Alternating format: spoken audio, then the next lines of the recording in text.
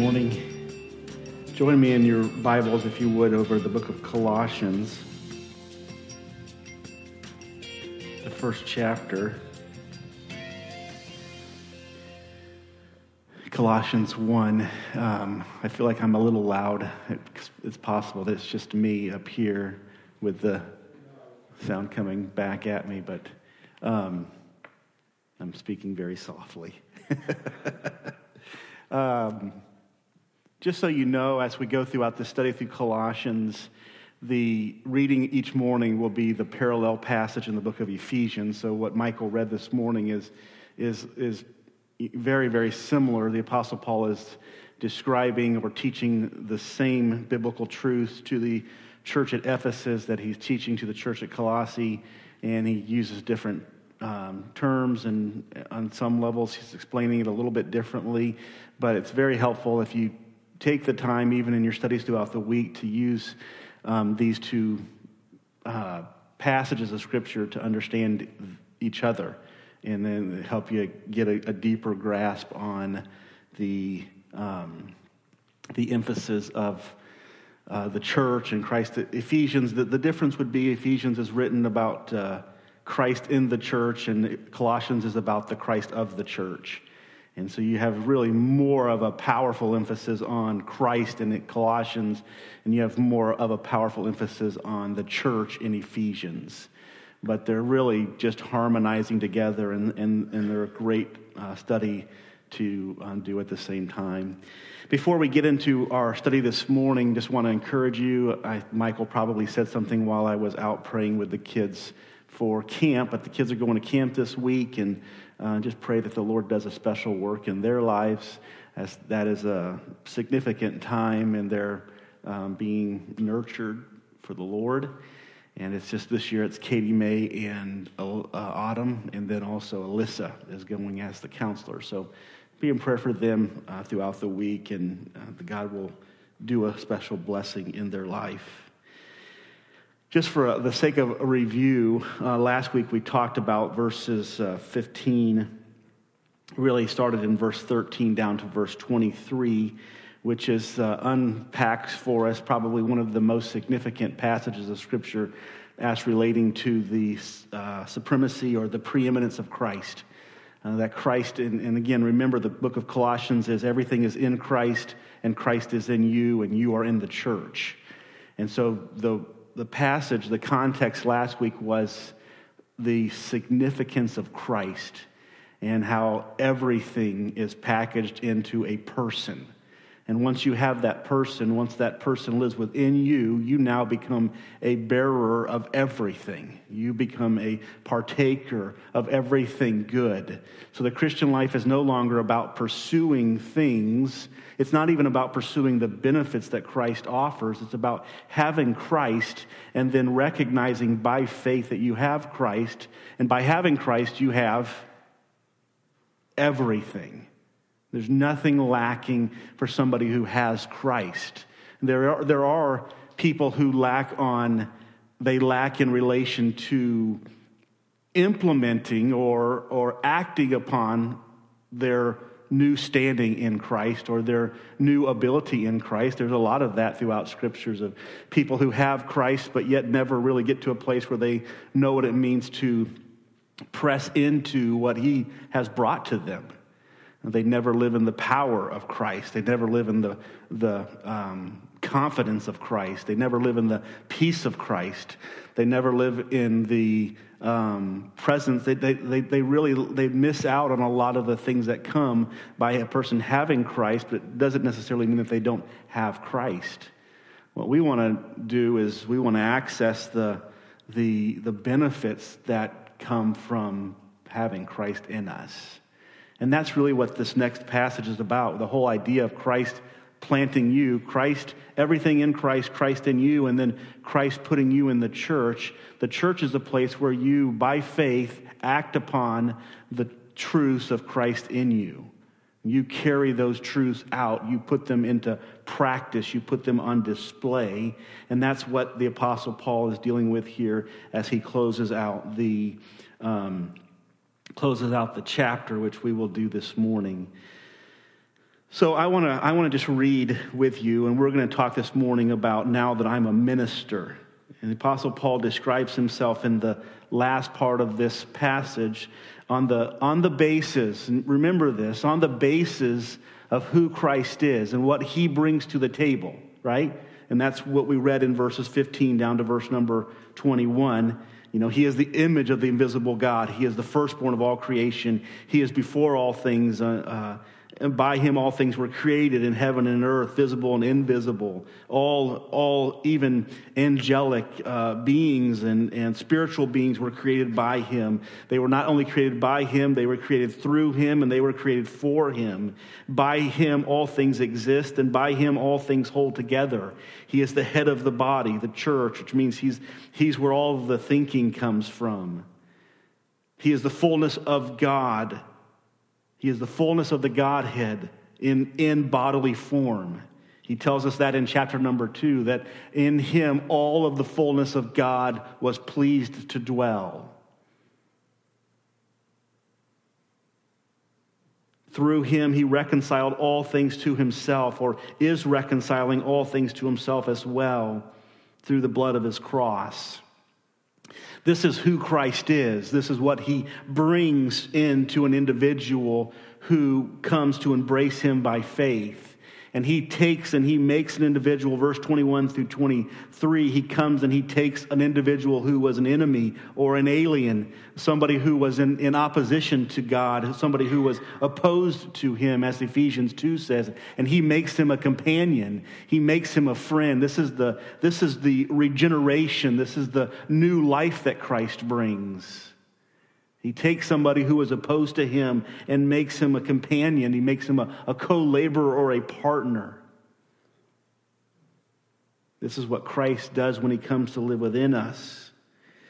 The Apostle Paul comes to this understanding and he comes to this faith, and he closes out this portion, the last verse of that portion, verse 23, is where we'll begin reading this morning. The scripture says, if indeed these things are true, and let me say it this way, these things are effective in your life if you continue in the faith.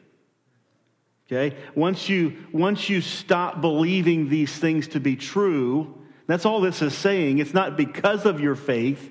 It is that if you stop believing these things to be true, they are no longer effective for you. They're no longer going to have an impact on your life or the people's lives around you. You have to continue to walk in the faith. You have to continue to believe these things. You have to continue to trust these things to be a reality. You have to believe what Christ is and who Christ is, and that he lives within you and he makes you acceptable before God. I was talking to one of my daughters this week. I won't tell you which one, but I was talking, you have a choice between 4. So you have a 25% chance of getting it right, but good luck, I'm not going to tell you who it was. I was talking to one of my daughters this week, and I just was sharing with her how appreciative I am of her and how she makes me smile, is I think the word, you make me happy. And she wrote me back and said, I'm glad that I make you happy. I hope I make the Lord happy too. And my response back to her was, you do make the Lord happy because Jesus is inside of you. And I just wanted her to know that there's nothing that she can do to make the Lord happy. The Lord is happy with her on the basis of the fact that God lives inside of her. And that is the only stipulation for God being happy with us. And I wanted her to know that there was nothing that she could do to make God more happy with her. It is completely God's happiness and God's kindness and God's grace towards us and his goodness towards us is not based upon our merits of that, is it? It's based solely on Christ's merits. And Christ merited all of those things, and then he shared them with us. Like, I'm going to make you a co-heir with me. I'm going to live inside of you, and you're going to benefit from all of the things that I accomplished, right? That's what the Apostle Paul says. We have to believe that. You have to believe that. And it's not just a passing mind. It's not just a passing thought. It's not just something that you have an intellectual assent to. You have to believe that. You have to embrace it as a reality. God is pleased with me on the basis of Christ. And then that belief, that faith that you have put in Christ begins to produce and bear fruit in your life. And that's why he says in verse 23, if indeed you continue in the faith, stable and steadfast, not shifting from the hope of the gospel that you have heard, which has been proclaimed in all creation under heaven, and of which I, Paul, became a minister. So the Apostle Paul, at the end of this pericope of Scripture, or this portion of Scripture, the Apostle Paul recognizes by faith that because of the work of Christ, he has become a what? He has become a minister. Because of the work of Christ, because of the significance of Christ, because of the importance of Christ, the Apostle Paul closes that portion of Scripture with, now I, the Apostle Paul, am a minister. And all of us have this now that I'm a blank moment in life. Now that I'm this or that, we can connect changes or transitions or things that happen in our life on the basis of a positional change. And now that I'm a father, life will never be the same again, right? Now that I'm a mother, things are not the same anymore. We all have these now that I'm a blank moments in life, and the Apostle Paul is having that moment. It's now a radical moment. It's now a more significant moment than any other thing. The Apostle Paul probably had 100 things in his life that he could say, well, now that I'm a Pharisee, this happened. Or now that I'm the chief of Pharisees, this happened. But he probably had a bunch of now that I'm a blank moments in life, but none of them compared to this moment. And this moment for the Apostle Paul is now that I'm a minister. This phrase states that something has happened to my position in life that has impacted everything about my life. Something has happened to my standing in life that impacts everything that I do and think about in life. Something that is bigger than me has happened, which has added importance and significance to that which have changed my perspective on life. Something big has happened, and because of that thing happening, I've become more significant and more responsible. That's what the Apostle Paul is communicating. That's why the very next word of the very first word in verse 24 is the word now. He's making an emphasis on time, referring to, because of these things, now this thing has happened. I mentioned to you some ways to think about this or to illustrate it a moment ago, but let me just read through them so we don't miss them. Now that I'm a husband, now that I'm a wife, now that I'm a parent, and now that I'm an employee, now that I'm a soldier, now that I'm an athlete, now that I'm a teacher, now that I'm a friend, now that I'm a teammate, now that I'm a Christian. For the Apostle Paul, the moment he became a Christian, he had a now that I'm a Christian moment. Life was no longer about the Apostle Paul. Life was no longer about the Apostle Paul. Of all people in the book of Philippians, Apostle Paul says if anybody had the right to brag about their life, even from a religious perspective, the Apostle Paul says, I have the right to brag. And he goes on to give us a list of things as to be, reasons as to why the Apostle Paul had a right to brag about his Christianity. And then he says about all of the things that he had the right to brag about, he says, but now I count them as if they were what? Thank you for using that word. They are dung. I mean, that is exactly what the scripture says. They are dung. They are, all of my righteousnesses are like filthy rags. They are dung. They are worthless. They are that's what dung is. It takes everything inside of you and then it gets rid of the waste. That's what it's referring to. That's how the Apostle Paul refers to all of the things that he has done, that he could say, look at who I am. He says that's all dung. Because in all of those things, he was lacking the most important thing, which was he didn't have Christ. and Christ is everything. So he has this now that I'm a Christian moment. Life is no longer about Paul, but Paul's life becomes far more important and far more significant and far more responsible in the reality of this moment, of this now moment. Some of these moments can be avoided in life, but others apply universally. For instance, all Christians experience the now that I'm a Christian moment.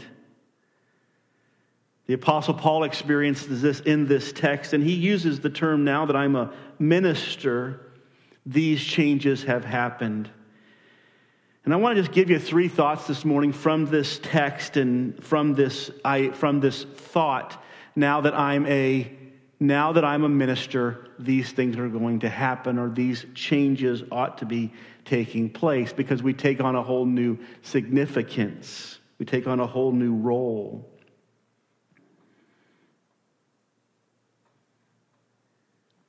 We all have these moments, and it's interesting if you think about it from the perspective of now that I'm a parent, or now that I'm a husband, now that I'm a wife. You think about all of those things. Those are all of the things that the world is trying to avoid, isn't it?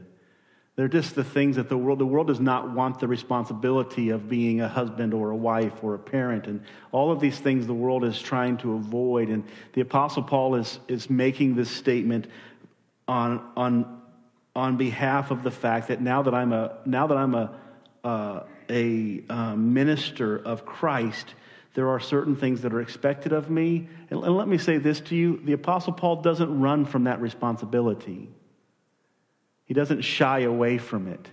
He doesn't adopt the world's philosophy of, well, I don't want any responsibility, so I'm not gonna go down this path, right? He embraces it. Now that I'm a Christian, now that I'm a disciple of Christ, now that I'm a representation of Christ, things change. My responsibilities change. My representation changes. My importance changes. And it's no longer about us, which minimizes things, but now it becomes about Christ. And that's what the Apostle Paul is pointing out to us. If you were to take all of the things that we read in the verses before and understand that the Apostle Paul is saying this: I am a minister of this person who is the image of the invisible God, who is the first. We can go back. That's what the Apostle Paul is saying. You can't understand the emphasis, the power of the comment that now I'm a minister unless you understand the person for which you are ministering. And that's what the Apostle Paul points out is like, I am ministering for God, which makes our lives all that more important and all that more significant, which makes it not about us. When it's about him, it's never about us, or it ought not to be about us. Let's finish reading our text, and then we'll look at 3 things, and on your bulletin there, we'll walk through them together. Verse 24, it says, now is this moment. It's this time statement. Now, on the basis of what I've just read, what I've just stated before, on the basis of those things, and now I'm a minister of Christ, now things are different. Things are different now. Now I rejoice in my suffering for your sake. And in my flesh I am filling up what is lacking in Christ's affliction for the sake of his body, that is the church, of which I became a minister according to the stewardship from God that was given to me for you to make the word of God fully known. The mystery hidden for ages and generations, but now revealed to the saints, to his saints. To them God chose to make known how great among the Gentiles are the riches of the glory of this mystery, which is Christ in you, the hope of glory. Him we proclaim, warning everyone and teaching everyone with all wisdom, that we might present everyone mature in Christ. For this I toil, struggling with all his energy that he powerfully works within me. There are 3 truths I want you to consider from this passage of Scripture. Number 1 is, who is a minister? Number 2 is, what is a minister? And number 3 is, when I am a minister. So we'll break down each one of those very, very quickly and try to work through them in a timely way. First of all, who is a minister?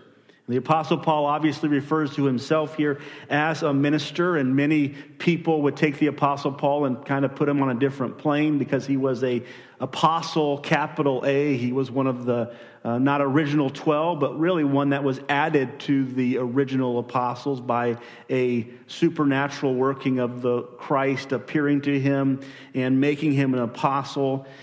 And so some would take this statement here about the apostle saying that he is a minister, and they would distinguish him as a minister that is different or unique from us as ministers. What I would like to present to you this morning is that every Christian is a minister in this way. Every Christian is a minister of Christ. Being a minister of Christ is inseparable from being a Christian. As a matter of fact, being a minister of Christ is that event or a part of the event that takes place when we become a Christian. And we become a follower of Christ. We become a servant of Christ. We become a minister of Christ the moment that we receive him by faith. We are brought into his family. We become a partaker of his spirit. We become indwelt by his spirit. And we then, at that moment, become one of his ministers. It is impossible to be a follower of Christ without following Christ. It is impossible to be a servant of Christ without serving Christ. It is impossible to be a Christian without being a minister of Christ. So who are ministers? All believers are ministers. We're all called to minister for Christ. We can go to the Great Commission, which is given to all of us to go out, and as we go through life, we're to make disciples of everyone that we come into contact with. John 12 and verse 26 uses this same terminology. He says, if anyone serves me, he must follow me. And where I am, there will my servant be also. If anyone serves me, the Father will honor him. And we have the same terminology used literally to describe those who will be with Christ in heaven. Those whom the Father will honor are those who follow and serve Christ. And this is the same terminology that's used to describe a minister of Christ. In other words, all people who are servants of Christ and followers of Christ are also ministers of Christ and also are children of Christ. This is not an and/or Christianity. It's not, well, I want to go to heaven when I die, but I don't want to be a follower of Christ. This is when we become a co-heir with Christ, we become a follower of Christ. Ephesians 3:7 uses the same terminology and says, of this gospel I was made a minister according to the gift of God's grace that was given to me by the working of his power. Galatians talks about when the Apostle Paul, the Lord revealed himself in the Apostle Paul so that he could become a minister to the Gentile people. Every believer is a minister of Christ. They are called, they are commissioned, if you will, at conversion. In other words, God has called you to a task, right? And a part of that task, a part of you accomplishing that task, before you were born, God had commissioned you to a task. He talks about Jeremiah. Before he was born, he was called to be a prophet. He talks about the same thing with Paul. Before he was in his mother's womb, it was already determined what he would be. So we've all been, from the foundation of the world, we've all been created for a purpose. Amen? And a part of you accomplishing that purpose is that you must be indwelt by his Spirit. You must be one of his. You can't accomplish it on your own. You can't carry out what God has called you to, what he has commissioned for you to do. So he has commissioned you before the foundation of the world to do something, and then a part of that is making you his own. Making you a part of his family. That's a part of the process. I would venture to say that that's the most important part of the process. There's nothing that we can accomplish or do without the indwelling Holy Spirit working through us and in us to accomplish it. So if God calls the Apostle Paul to be a minister to the Gentiles, it's pretty likely that he's going to save him at some point, right? Right? God calls Jeremiah to be a prophet in the Old Testament. It's likely that he's going to save him at some point and bring him to a point where he's usable in that way. God has called you. God has commissioned you to a task. Before you were even born, you were commissioned to a task. And a part of that process is, a large part of that process is he's going to empower you to accomplish that task by indwelling you. And that's what salvation is. So who are ministers of Christ? All who believe. All who are saved. All who would consider themselves a beneficiary of Christ's death, burial, and resurrection. All of those who call themselves co-heirs with Christ. All of us are ministers of Christ. No one is exempt from it. No one is exempt from it. Christianity is not about you getting your way. Think about it. Jesus Christ is God the Son, right? He comes to this earth to fulfill his will or to fulfill the will of his Father who is in heaven. What is he presenting to us? What is he showing us? He's showing us submission. He's showing us obedience. He's showing us that is the way that the Lord has called us. That is the path that the Lord has called us to. He tells his disciples in John 20, verses 21 through 23, Jesus says to them, his disciples again, "Peace be with you. As the Father hath sent me, even so I am sending you." And he said that after he had said this, he breathed on them and said, "Receive the Holy Spirit." And then he says, "If you forgive the sins of any, they are forgiven them. And if you withhold forgiveness from any, it is withheld." In other words, the Lord Jesus Christ commissions the apostles to go out and to preach the gospel. And the gospel will condemn some, and the gospel will forgive some. But he's commissioning them to the same exact task that he was commissioned to while on the earth. He has commissioned us. It is the truth of Colossians that we, the whole part of Christ in me, and the verse here that says that we are filling up what is lacking on Christ's part, is that we are carrying on what Christ finished. We talked about that already. Who is a minister? All believers are ministers of Christ. Number 2 in your notes, what is a minister? What is a minister? We talked about a few words already that are important, I think, to understanding what a minister is. A servant was one of the terms, a helper. Let me give you some other terms. The Greek word that we get, or that is translated into a minister here, is diakonos. And this word, we get our word in the English deacon from it. And it just simply means somebody who is a waiter or a servant. If you ever go to a restaurant, you have a waiter that comes to your table, and their job is to get you whatever you need. And they come back, and they come back over and over again. They say, "Is there anything else I can get for you today, sir or ma'am? Would you like any other drink, sir or ma'am?" And they're there to wait upon your needs and your desires, right? If they do a really good job, then you give them a nice little tip. But they're a diakonos. They're a deacon. They're a servant in the same way that we are to Christ. We are to come to him and say, "Lord, what would you have me to do today? What is it about your work or your ministry that you would like me to accomplish today? Why have you stationed me here today to accomplish? What task have you called me to accomplish?" Does that make sense? We are a waiter on the Lord's, it's interesting. We are carrying out the Lord's purposes while serving other people.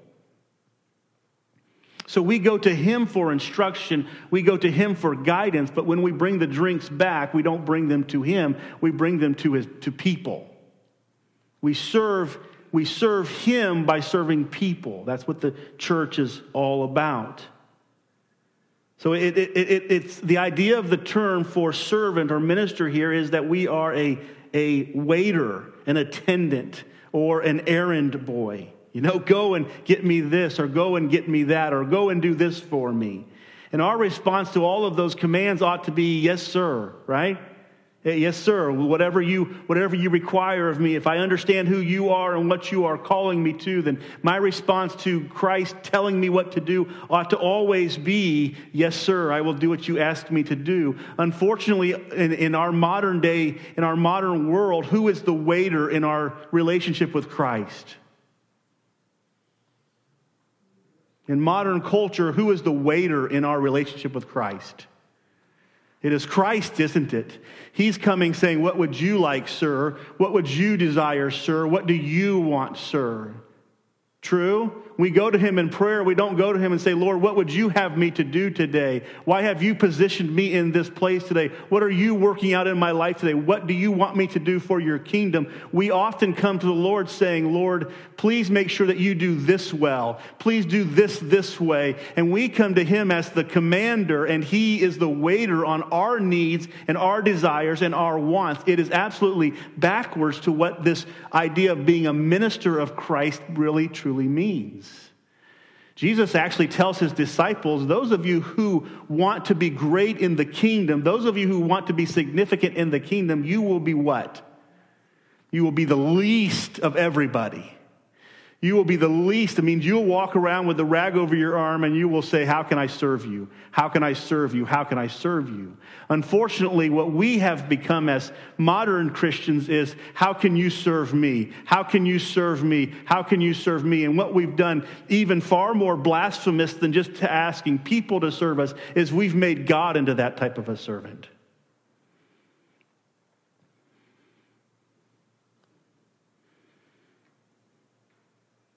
We're to be an errand boy for the Lord. We've been called into his church. He has saved us. He has sanctified us. He has placed his spirit within us, and now he has called us. He's commissioned us to carry out a task, commissioned us to do a work, and our job as deacons or ministers or whatever you want to call it is to carry out what God has called us to do, whatever it might be. We should come to the Lord every day with an open slate. Lord, what do you want me to do today? It's so interesting because the Lord might take your normal scheduled program and turn it upside down on its head. Because your normal scheduled program might not fit his divine orchestrated program. And when his divinely orchestrated program doesn't fit our normally scheduled program, what does it do to our thinking? Worry, frustration, complaining, murmuring. It's not. Because why? Why would we have that response if he truly is the master and we're there to? It's like the lady at the lady comes and says, "What can I get for you today?" And you're like, "I'd like a Coke or a Pepsi." And then later they come back and say, "I didn't really like that Pepsi. Would you bring me a tea?" I'm not going to bring you a tea now. Well, she's going to lose some of her. She's not going to get as big of a tip by having that attitude, is she? We're that way with God, aren't we? We have our normal scheduled program that we think ought to be coming to fruition, and God says, I'm going to turn it on its head. And then we have to be asked, who's the servant? A scholar or a preacher once said this: you know somebody has a servant's heart by watching their response when treated like one. Really powerful statement. You know someone has a servant's heart by watching their response when you treat them like a servant. And I'm not encouraging anybody to go around here and treating people like servants, but what I would say to you is this, is I can know I have a servant's heart when I'm treated like a servant and by how I respond to that. It's one who executes the commands and the desires of another. Our ultimate example of this is obviously Christ. All that he did and all that he was in submission to the Father, was in service to the Father, was in obedience to the Father. He made himself humble. He made himself humiliated. In all of this he did because the Father asked him to do so. And do we ever see him complain? Do we ever see him murmur? Do we ever see him question God? He is the perfect example. Matter of fact, he tells us in the Peter's epistle that he was an example set for us so that we might know how we ought to suffer. Romans 15 verse 8 says, I tell you that Christ became a servant to the circumcised to show God's truthfulness in order to confirm the promises given to the patriarchs. Matthew 20 and verse 28 says, even so the Son of Man hath not come to be served, but to serve and to give his life a ransom for many. Who are servants? All believers are servants. What are servants? Servants are those who wait on somebody else's needs, desires, wants, commands, and carries them out, responds to them. Number 3 this morning, number 3. Nobody likes to have that happen in the middle of service. Perfect transition to our last point this morning. And we'll spend a little bit more time on this point. This brings us to our last, the majority of our text. When I am a minister. When I am a minister. In other words, this last part, verses 24 through 29, the Apostle Paul describes some things about himself that are directly connected to him coming to realize that he is a minister of Christ. And I just believe this with all my heart, that you'll never embrace these things until, I will never embrace these things until I embrace who I'm a minister for. You have to have a master that is bigger than you. You have to have a cause that is bigger than you. You have to have a purpose that is bigger than you in order to carry out what the Apostle Paul is going to call the church of Colossae to carry out. There has to be, if your calling, commissioning, and salvation is not bigger than you, then these things will be impossible. This now that I'm a minister will not apply to you until you understand the sufficiency and the significance and the supremacy and the preeminence of the one who you serve. When you grasp who Jesus is as your master, there is nothing that he can call you to do or ask you to do that you will not say yes to. There's nothing. But you have to grasp who he is first. And that's why the Apostle Paul lays it out the way that he does to the church of Corinth, of Colossae. Once you realize that you are a minister of God and that you are a minister for the sake of his body, the church, your ministry will never be the same.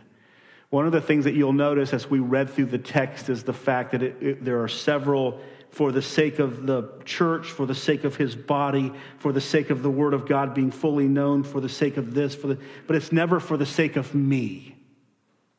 It's never for the sake of me. That would contradict what the Apostle Paul is trying to present here. It's never for the sake of me.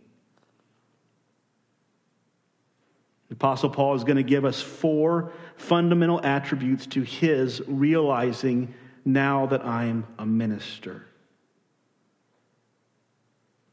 Are you a minister? Are you a minister? As a Christian, you are. These 4 things should be true about us. The first of these 4 is, I rejoice in suffering. Verse 24, now I rejoice in my suffering. That is really the statement, and he goes on to describe what that looks like. He rejoices in his suffering for their sake, which is a reference to the church. He rejoices in his suffering for Christ's sake, because he is carrying out what Christ has accomplished. He is not adding to, he is not supplementing what Christ has accomplished. Christ has accomplished all things. In Christ is the fullness of all things that we need for a relationship with God. What we do as Christians is we carry out the ministry of Christ. We rejoice in suffering for your sake. And in my flesh, I am filling up what is lacking in Christ's afflictions for the sake of his body, that is the church, of which I became a minister according to the stewardship from God that was given to me for you, to make the word of God fully known. And we'll look at that part here in a moment. I rejoice in my suffering. No one understood suffering more or better than the Apostle Paul did. The Apostle Paul was noted for his suffering. The other apostles were also noted for their suffering, but the Apostle Paul, because he was really the primary author of the New Testament, authoring at least half of the books in the New Testament, if not more, depending on who you credit Hebrews to, the Apostle Paul is noted for his suffering. Matter of fact, whenever he is affirming his ministry, whenever he's defending his ministry, whenever he is commending himself in the ministry, he never commends himself on the basis of his successes. He always commends himself on the basis of his suffering. 100% of the time, the Apostle Paul commends himself as a follower of Christ, as a minister of Christ, as one who has been called by Christ, not on the basis of his success or his strength or his might, but rather on the basis of his suffering,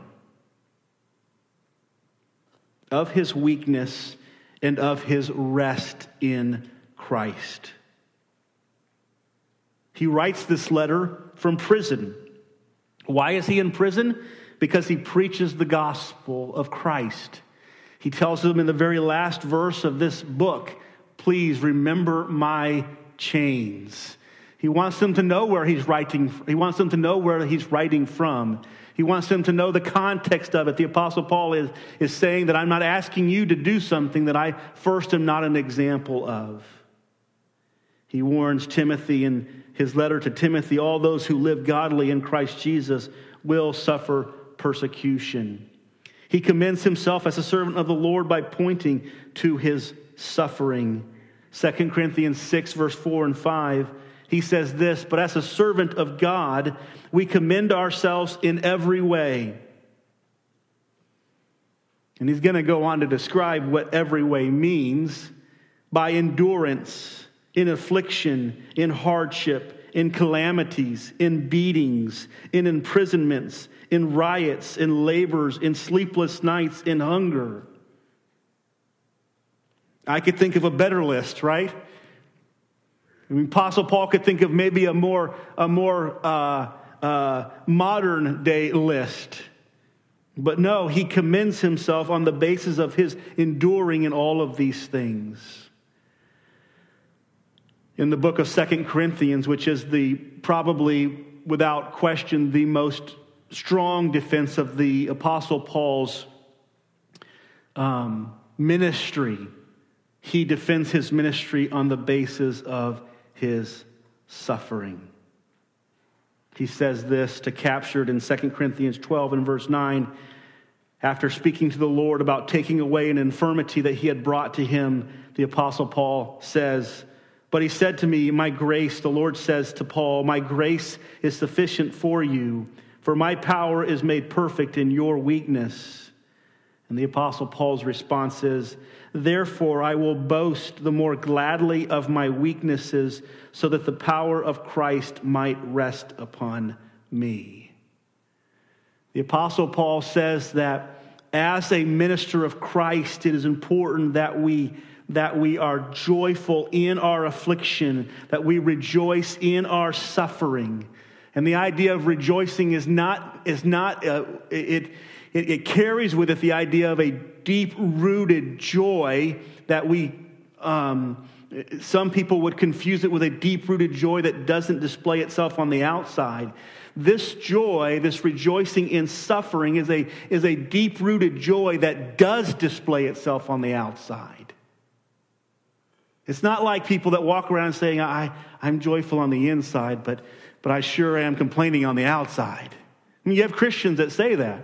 Well, deep down inside, there's a real peace inside of me, but it just hasn't made its way on the outside of me yet. Listen to me. The emphasis of this text is how Paul impacts the church.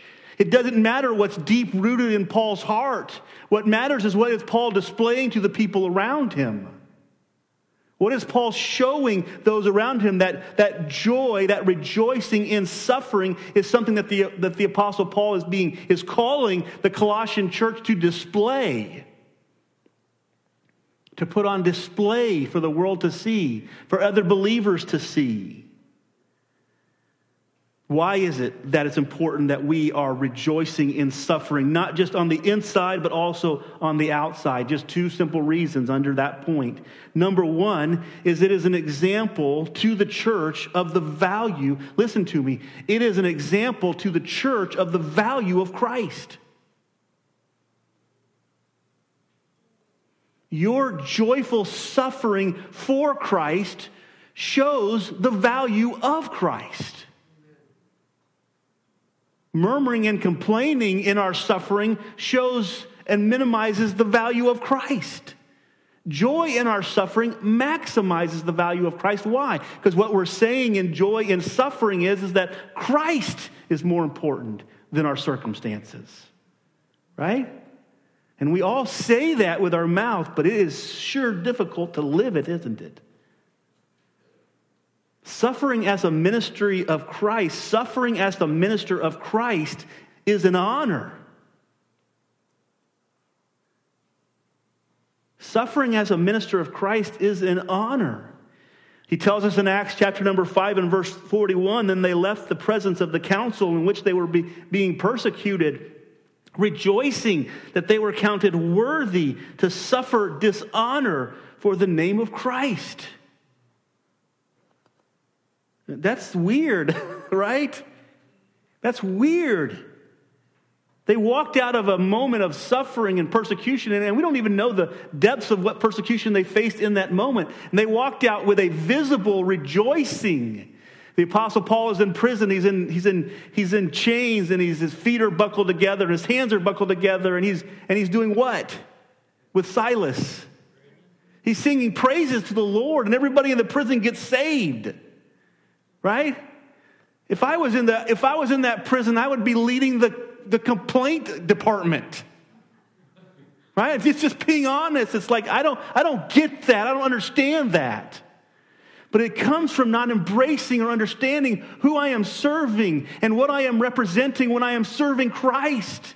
That those people around me, those other prisoners are watching me to see, hey, here's the guy that preached that gospel out there on the street about Christ being bigger than our problems, right? Well, let's just see how much bigger he is than our problems. And the Apostle Paul is sitting in there singing, great is thy faithfulness, right? What? And then the gates opened up and everybody stays in the prison. What's that all about? That's about a bunch of people that have embraced a God bigger than their situation. And they could have all just run. We don't know what was in that prison. There probably were murderers in there awaiting being killed themselves, and they just stay there. Why? Because he presented to them by his actions a Christianity, a Christ that is bigger than them. Why is it important that we rejoice in our suffering? Because we are being an example to the church around us, to the people around us of the value of Christ.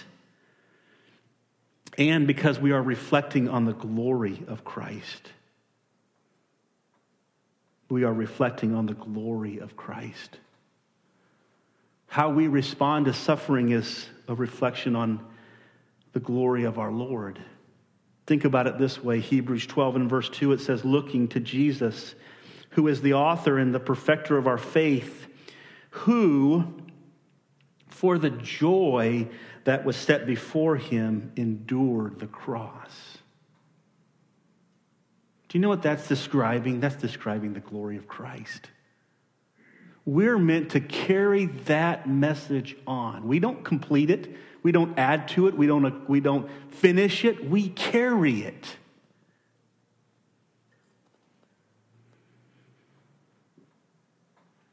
As a reflection of the glory of Christ, we rejoice in our suffering. Doesn't mean we don't suffer. Doesn't mean we don't act like we're going through suffering. It means our attitude towards suffering is so different. It's unique. It's Christ-centered. I tell my son the other day, we were talking about just some different things that were going on. I don't even remember the exact details of it. So I said to him, you know what, son? I said, the problem is we say we believe God is sovereign until something doesn't go our way. And we're the worst about that. I mean, the sovereignty of God churches are just like preaching the sovereignty. I mean, we love the sovereignty of God until his sovereignty doesn't match up with our sovereignty, right? We rejoice in our suffering because why? Because Christ is bigger. Because we want the world around us to know that Christ is more important and more significant and he is more valuable and he is more glorious than our circumstances. Let's go on to number 2. He says this, the second thing that he does as a minister of Christ is found in the end of verse number 25, of which I became a minister according to the stewardship from God that was given to me for you. So he calls us a stewardship. I'm not going to deal a lot with that, but know this, that we're stewards of the things that God has given us. These are they're not ours, they're his. We're managing them, right? Everything that a Christian has is managing because God has put it on loan to him. And one day you'll stand before him and give an account for what you did with what he lent to you. It's not yours, it's his. That's what the talent story is all about in the Gospels. He says this, to make the word of God fully known. And that's our second thought.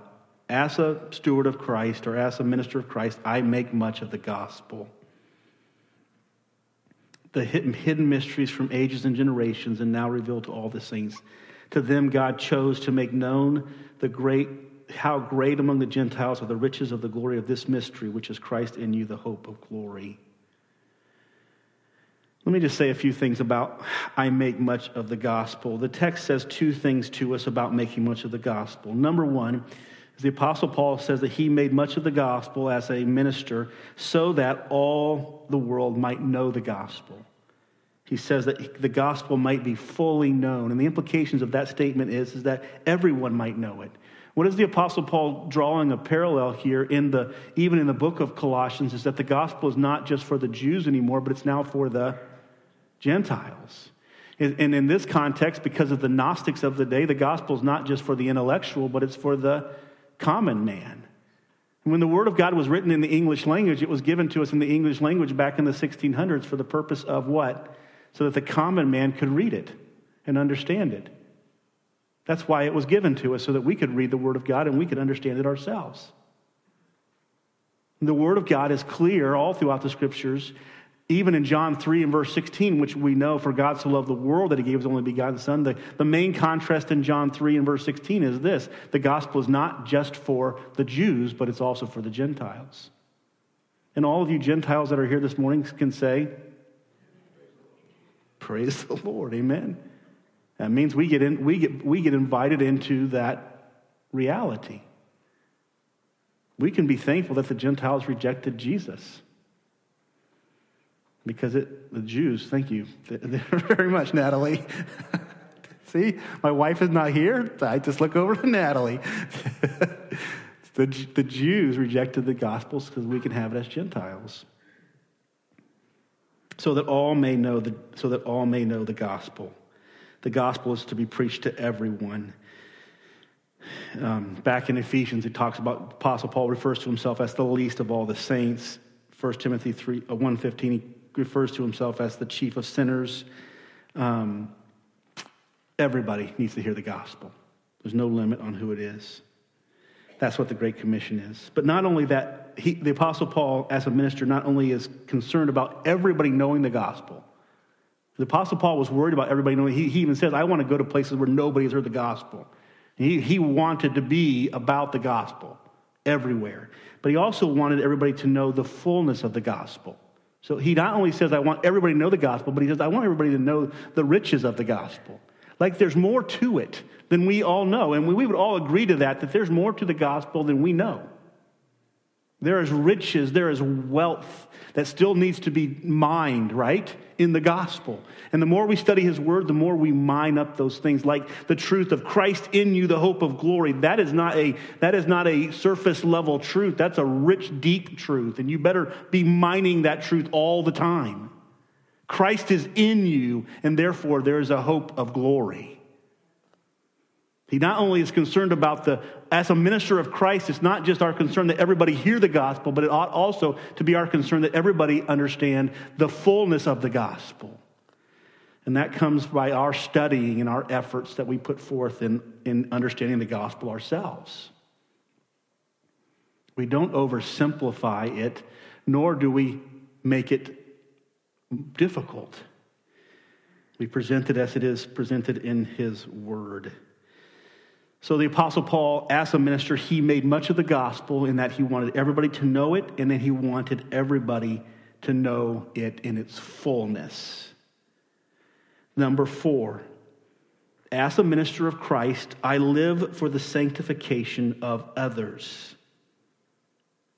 He says, him, verse 28, we proclaim, warning everyone and teaching everyone. And there's just 2 things that the Apostle Paul refers to in regards to his sanctifying of people. Number 1 is he warns them. Who do we warn? We warn the lost, right? We warn the lost about coming judgment. Who do we teach? We teach the saved. We teach those who are believers so that they will become more into the image of Christ. The Apostle Paul says, as a minister of Christ, we warn everyone. And notice the word everyone used 3 times. Everyone, everyone, everyone. In other words, everyone who is lost, we warn. Everybody who is saved, we teach. But we're constantly doing the work of a minister. We're constantly pointing people to Christ. Warning everyone, teaching everyone in all wisdom that we may present everyone mature in Christ. Our goal is to bring sanctification to every individual that we come into contact with. Why? So that they might be complete in Christ. The word complete, some versions say mature, but the idea of it is that they may be complete. They may be not just indwelt by Christ, but that Christ might be their source of all things. We live for the sanctification of others. This is where the church comes in. It's like, listen, here's what the Apostle Paul is saying. My goal is not that I will be presented before God mature in Christ. Right? He doesn't say that. Here's what he says. My goal is that we will be presented before God as mature in Christ. What is he talking about? He's talking about the church. The Apostle Paul's focus was each individual in the church working out the sanctification of each other so that we might all stand before God, get this, together. Not as churches, but as the church. And we might be accepted and be complete and be whole and be one in him. We need to understand this. If the church is going to be mature in Christ, it cannot be selfish. It cannot be about me or any individual. It must be about the whole. If you're not working towards, I'm being honest with you, as a church body, if you're not working towards this group being presented before God acceptable, not just acceptable in their position, but acceptable in their practice, then you're not carrying out what Christ has commissioned us to carry out. That's what our calling is. That's what our commissioning is to make others ready so that we can all be presented to him together. It's so amazing. I think of Hebrews 10, verse 24 and 25. It's a very well-known verse of Scripture, not forsaking the assembling of yourselves together. In our modern day today, everybody forsakes the assembling of yourselves together, right? It is just not important. It's literally the last thing on the agenda. And here's why. Because the assembling of ourselves together has become about me. The very verse before it says this.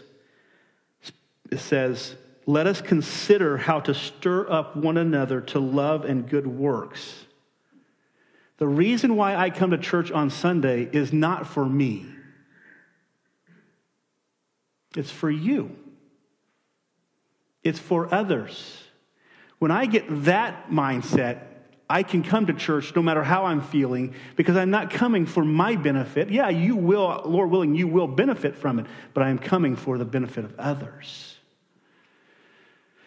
The church has to have an others mindset if it's going to accomplish God's commissioning in their life. Ephesians 4:15 and 16, you can read it in your own time, and then 2 Corinthians 5, verse 14 and 15. The last thought this morning is simply this: I toil in the power of the Holy Spirit. He says at the end of our text here, verse, for this I toil, struggling with all his energy that he powerfully works within me. I want you just to think about this, and I'm going to close. Ministry isn't easy.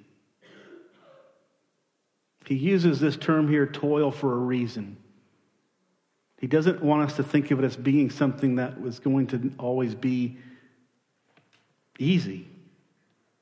The word literally means to sweat, to be a burden, to be a hard thing, to make you tired. The ministry, being called of the Lord, is not an easy task. Number 2, remember this: being a minister demands your effort. Some people say, well, if it's the Lord's work, if the Lord is doing it through me, then I just need to sit back and just watch it happen. He'll accomplish what he wants to accomplish. And you know what? In reality, he will accomplish what he wants to accomplish, but he wants to invite you into the journey.